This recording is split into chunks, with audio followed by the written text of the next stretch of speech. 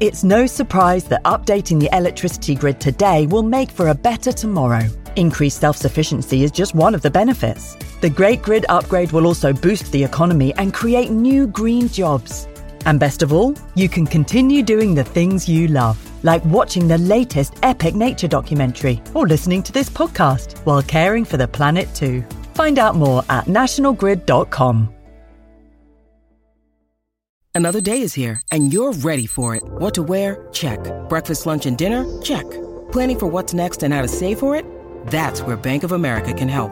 For your financial to-dos, Bank of America has experts ready to help get you closer to your goals. Get started at one of our local financial centers or 24/7 in our mobile banking app. Find a location near you at bankofamerica.com/talktous. What would you like the power to do?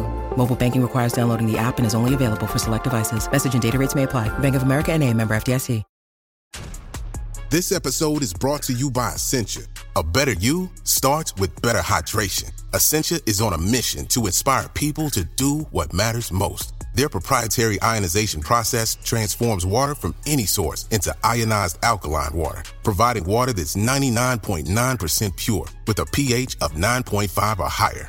Essentia overachieving H2O, the #1 ionized alkaline water. Shop now. It's only a kick, a jump, a block.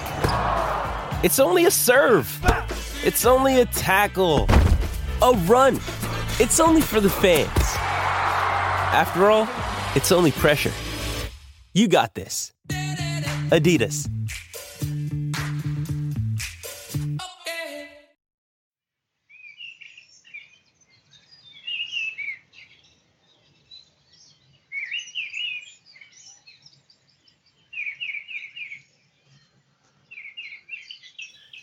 Hello, and welcome to the BBC Countryfile magazine podcast and part 2 of our interview with naturalist and TV presenter Nick Baker. In this episode, Nick talks at length about his rural heroes, and what he would change about the countryside if he had a magic wand. And he tells us the riveting story of an encounter with a giant shark, his greatest ever wildlife experience. Nick is talking to our very own Maria Hodson. If you were a British wild animal, what would you be? Oh, British wild animal. That's difficult because all the really good ones get persecuted by humans. So, I'd love to be a golden eagle. Great. Which is a very blokey answer, I know, but no, I think you're the first person who said it. Actually, I love the idea of being a golden eagle, mainly on the grounds of golden eagle is a long-lived bird. Of course, I need as long a life as possible because I like the idea of that. But also, I've literally a few months ago I was watching eagles up in Scotland, and I watched a bird leave a nest, and I watched it meet its partner, and they circled together. It's a proper love affair because they're kind of married for life, and I'm a bit romantic underneath it all. Although there's plenty of people in my life who would tell you otherwise, but I like to think I am a little bit of one. My wife may disagree, but the point is, watching these things soar in and pair bond way up, so they became like specks in the disc, and then seeing the female return to the nest, and she just closed her wings and stooped, just dropped out of the sky. And she did it right above our head. And the nearest, the only experience that comes close, which sadly is a man-made experience, was whilst paddling in the sea with my daughter off Selsey Bill. They were practicing the Spitfire flight displays, and a Spitfire did a loop above our head. And as it dived, my daughter and I looked up, and we saw, we were literally looking right into the propeller on the front.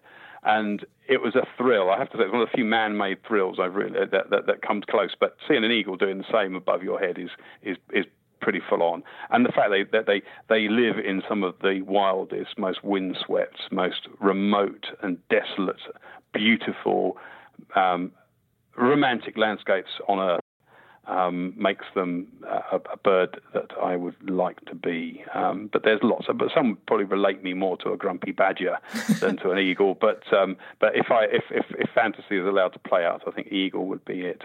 Who are your rural heroes? Rural heroes. Well, It's a tricky one, that, because heroes and mentors and icons, someone famous, I guess. Gerald Durrell was sadly someone I never met. I never met Gerald when he was alive. I just missed him. I literally just got into TV and presenting side of things. I think probably about the same year as he passed away. I've had dealings with his widow Lee, but Gerald Durrell was the first person to tell me via his writing and his books that it's okay to want to skin a mammal and or dissect something or to keep something in a tank. And I was fighting all this. I taught myself all my trade. I mean, there was no internet when I was growing up. I had a library. But everything else came from books and books or first-hand experience. And Gerald Durrell was. So there's a book called The Amateur Naturalist, which was a Bible to me, and it had a glossy sort of high-quality part, the first part of the book. Which has, beautifully written, as with all Durrell books. It was less personal. It was more about ecology than it was about family life. But obviously couldn't help slip a few of the anecdotes in, which was what make it so alive, and what's missing from a lot of modern books, of course. But then at the back, there's this sort of cheaper pink printed paper at the back that was full of illustrations and diagrams, very practical manual for the naturalist, and that really got me going. And he was definitely a hero and an inspiration to me, and in so much so that I many years later I realised that this book hadn't been reprinted, couldn't understand why, and there was nothing like it out there on the shelves. So I started a book project, which was called It got called The New Amateur Naturalist. Yeah. It's still out there. I think it's now called The Complete Naturalist. It's gone through various titles over the years, but it's a book that kind of owes a lot to that book that inspired me. And the beautiful thing for me was Lee Durrell actually agreed to write the foreword for it, and that was a massive, really exciting moment when she said she'd do it. So that's my famous mentor. Obviously, there's all the others. I mean, Chris Packham and Simon King were there on telly when I was a kid, so they inspired me at different levels. But my mentors would be people like my grandfather, and my dad to an extent, and my mum. Even though they weren't naturalists, they were open to it. So my grandfather used to take me down to the beach when we went down to stay, and we lived down in Seaford on the Sussex coast, and he'd take me out winkling. So we'd go out and catch winkles for our dinner. So we'd pick up the periwinkles from the rock pools and then we did a bit of foraging, basically, what you call foraging now. But that's what my grandfather did, because that's what they did in the war. It's wild food. It's what people did. As a child, my dad we used to do rock pooling, but we did rock pooling with a purpose. We'd go out and catch as many prawns as we could, and then we'd cook them for our supper. But in the process of catching the prawns, we'd find lots of other things as well. So all these experiences all join up to but every single one of these people that introduced me to this stuff is a mentor and a hero at various levels. But I think Gerald Durrell would be the one that I would relate most to. And then if you go back in time, Alfred Russel Wallace. If I could bring anyone back to life, Alfred Russel Wallace would be the person that I'd most like to meet in the whole world ever. And that's because... Well, he was a working class naturalist for a start. So in the period, he was a colleague he's a peer of Darwin's, or certainly a contemporary of Darwin's. And he wasn't a society man. He wasn't a club member or anything like that. He funded his own expeditions around the world to collect specimens. In fact, the specimens paid for him to be there. So he did this sort of a boyish dream of his, and he went off and then accidentally came across the theory of evolution by natural selection, which he then wrote to Darwin and told him about, which annoyed Darwin immensely, because Darwin had just spent 25 years of his life trying to hatch the same plan. And there's this genius naturalist who, in a malarial fever, came up with the same idea, kind of caught him on the back foot a little bit and kind of forced him to publish. Arguably, he wouldn't have published The Origin of the Species if it wasn't for Alfred Russel Wallace. Yeah. But the great thing about Alfred is a lot of people say that it was a dodgy relationship between him and Darwin, but the reality was, I think Alfred was a pretty smart guy. I don't think he wanted any of the publicity. Bear in mind, the theories at the time were so controversial, it undermined quite a lot of what everyone believed in up until that point. So, the creationists were not happy, to put it mildly. And I think he ducked the issue by letting Darwin take all the flak, basically. And he carried on doing what he loved doing, which was travelling the world and inspiring and learning. I mean, he was an amazing teacher, but an amazing open mind, a great curious mind. And if you want a good rip-roaring read that is free as well, because I think you can get it on iBooks or something as a free download, is Alfred Russel Wallace's Malay Archipelago is one of the most rip-roaring, scientific, boy's own adventure stories ever written, but it's all true. That's what's the great thing about it. But it also gives us an interesting viewpoint on a world that's changed an awful lot, and it's quite interesting to ponder what those changes are for the better and for the worse. Great, thank you. And if you had a magic wand and you could change one thing about the British countryside, what would it be? Well, I would change the human attitude to nature. I mean, that would be it. I'd wave it, and all the politicians would go, "Oh, I can see a value for this. Let's not squash the landscape as much as we are. Let's let things breathe a little. Let's stop developing. Let's live with what we've got. Let's actually try and enrich the place a little bit." But again, in the argument, if I had a magic wand, I'd like the original forest cover to suddenly appear again. I think that's what it would mean, that everyone would have trees in their gardens.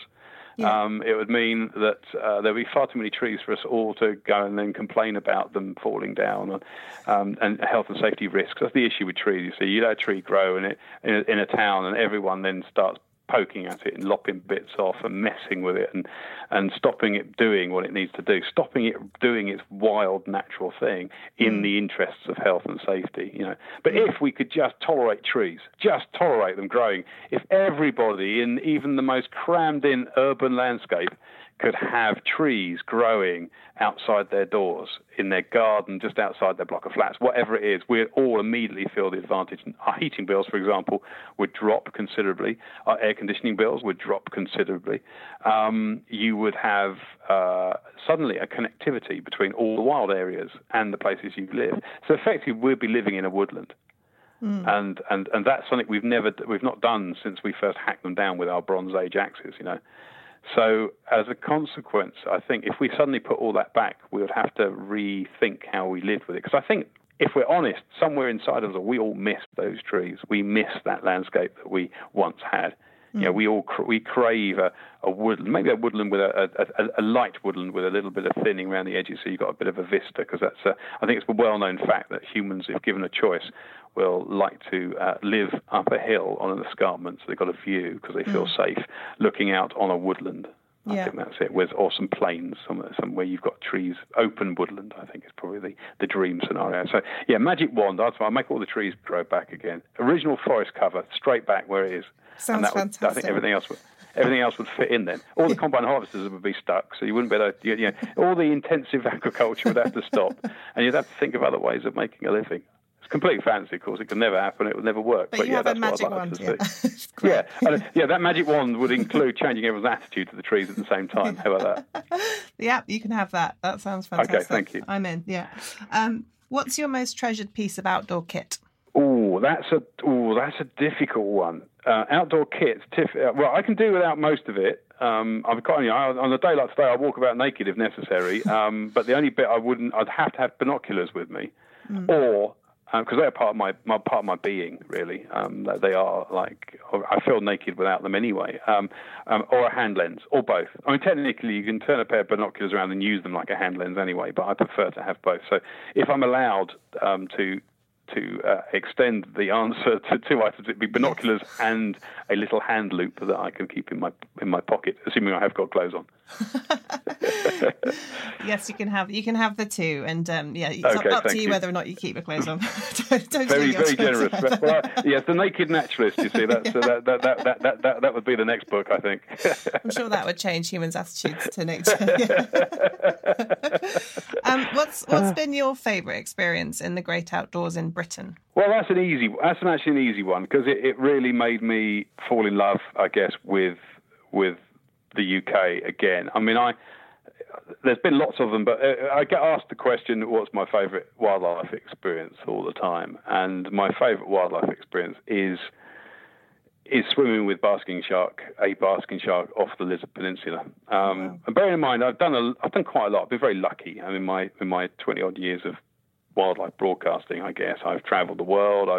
I've had a chance to get up close with polar bears. I've slept in a penguin colony. I've caught the eggs of leatherback turtles as they're being laid into my hands. I've dived some of the world's best dive sites. I've been up some of the tallest mountains, and I've seen pretty much a lot more of the world than a lot of people have. And the best experience for me was a British one.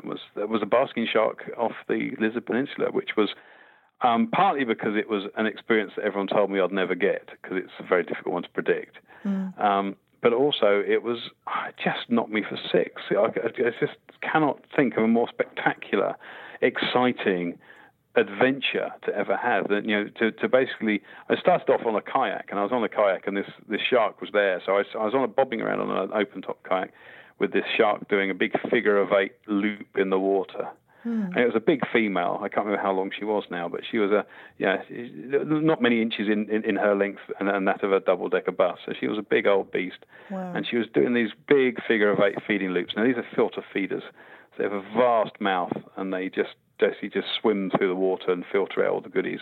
And she was going backwards and forwards. And I sat there for ages. Didn't want to disturb her, but I sat there a little way off, but watching her go backwards and forwards. This enormous big fin and this tail fin thrashing at the water and propelling her along.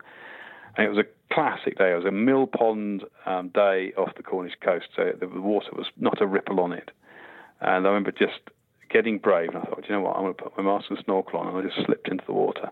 And these are insensitive fish. They know if you're in the water, and they'll as long as you, like with a lot of wildlife, if you don't push your luck and push the boundaries, you let them sort out that for themselves, and you just give them the space, things happen. And this fish kind of got closer and closer and closer. And I could see, on the surface, I could see this fin coming towards me. And it was a really weird primeval thing went on, because even though I know this thing eats plankton, I had an early, like a lot of us, I had an early fear of dark water. I had big shark issues when I was a small boy learning to swim, partly because I shouldn't have stayed up and I caught a bit of Jaws when I was a child and shouldn't have done. Yeah, me too. And freaked myself out, basically. And I as much of that generation did. And so there I was, and suddenly it all came back to me. I'm sitting there in deep water, and I've got this big fin coming towards me, and I'm thinking, what am I doing? And then I forced myself to stick my head underwater, and then I thought, well, I should see it by now. Come on, this is the second largest fish in the world. Where on earth is it? But the visibility wasn't that good in the horizontal plane because of the plankton in the water. Otherwise, the thing wouldn't be feeding. So by definition, it was a bit murky. And then suddenly, when it was so close to me at this point, I was aware. So this big pink maw, this huge, great big hole appeared, this great big object, and it was the shark, and it was swimming towards me with its mouth open, and I just, I don't know what, I don't think I issued forth many bubbles from my snorkel, but I certainly would have, I definitely kept the snorkel in my mouth, but I'm sure it was fairly loose, because it just knocked me, nothing like it, to see this thing swim towards you, and I know, I could see this thing, I know I'd fit in its mouth. That was the thing. I could actually fit in its mouth. And I had to repeat the mantra to myself. It feeds on plankton. It feeds on plankton. It feeds on plankton. This thing was getting closer and closer, and it was absolutely. And then it's just ducked it down. It just dropped its nose and swam underneath me. And looking down on it, while it was still feeding, I'm seeing the current going through its gill rakers, watching them billow like satin curtains in the breeze. It was and also nothing prepares you for the girth of things. Length is one thing, but the size of these things around the middle, they are huge and peculiar as well. I've always had a love affair with the odd and the ugly and the misunderstood, and this animal is certainly all of those things. But it just thrilled me in a way that even the largest fish in the world, which is the whale shark, which is pretty spectacular in a similar way, just didn't do it for me, partly because it was I mean, it was exciting, don't get me wrong. It did it for me, but it wasn't the same as a basking shark. A basking shark for me, because it was local, it was a fish I've been trying to see like this for many, many years. So in many ways, it was my bogey beast. It was the beast that had eluded me despite all the invested time and effort. So at one point, I had friends in Cornwall that would phone me and tell me there was a basking sharks were seen off the bay, and I'd then drive down or cycle down as quick as I could to get down to them, and inevitably I'd get there and the things had gone by the time I got there. We even did days where we all split up and we all sat on different headlands looking for the fish, and my mates saw them and I didn't, and I could never get to I was always just cursed, really. So to have all this stuff, all that bad luck disappear in one day, and me to get probably the quintessential British wildlife experience in one go like that was pretty amazing. So easy. Yes, the basking shark is the one that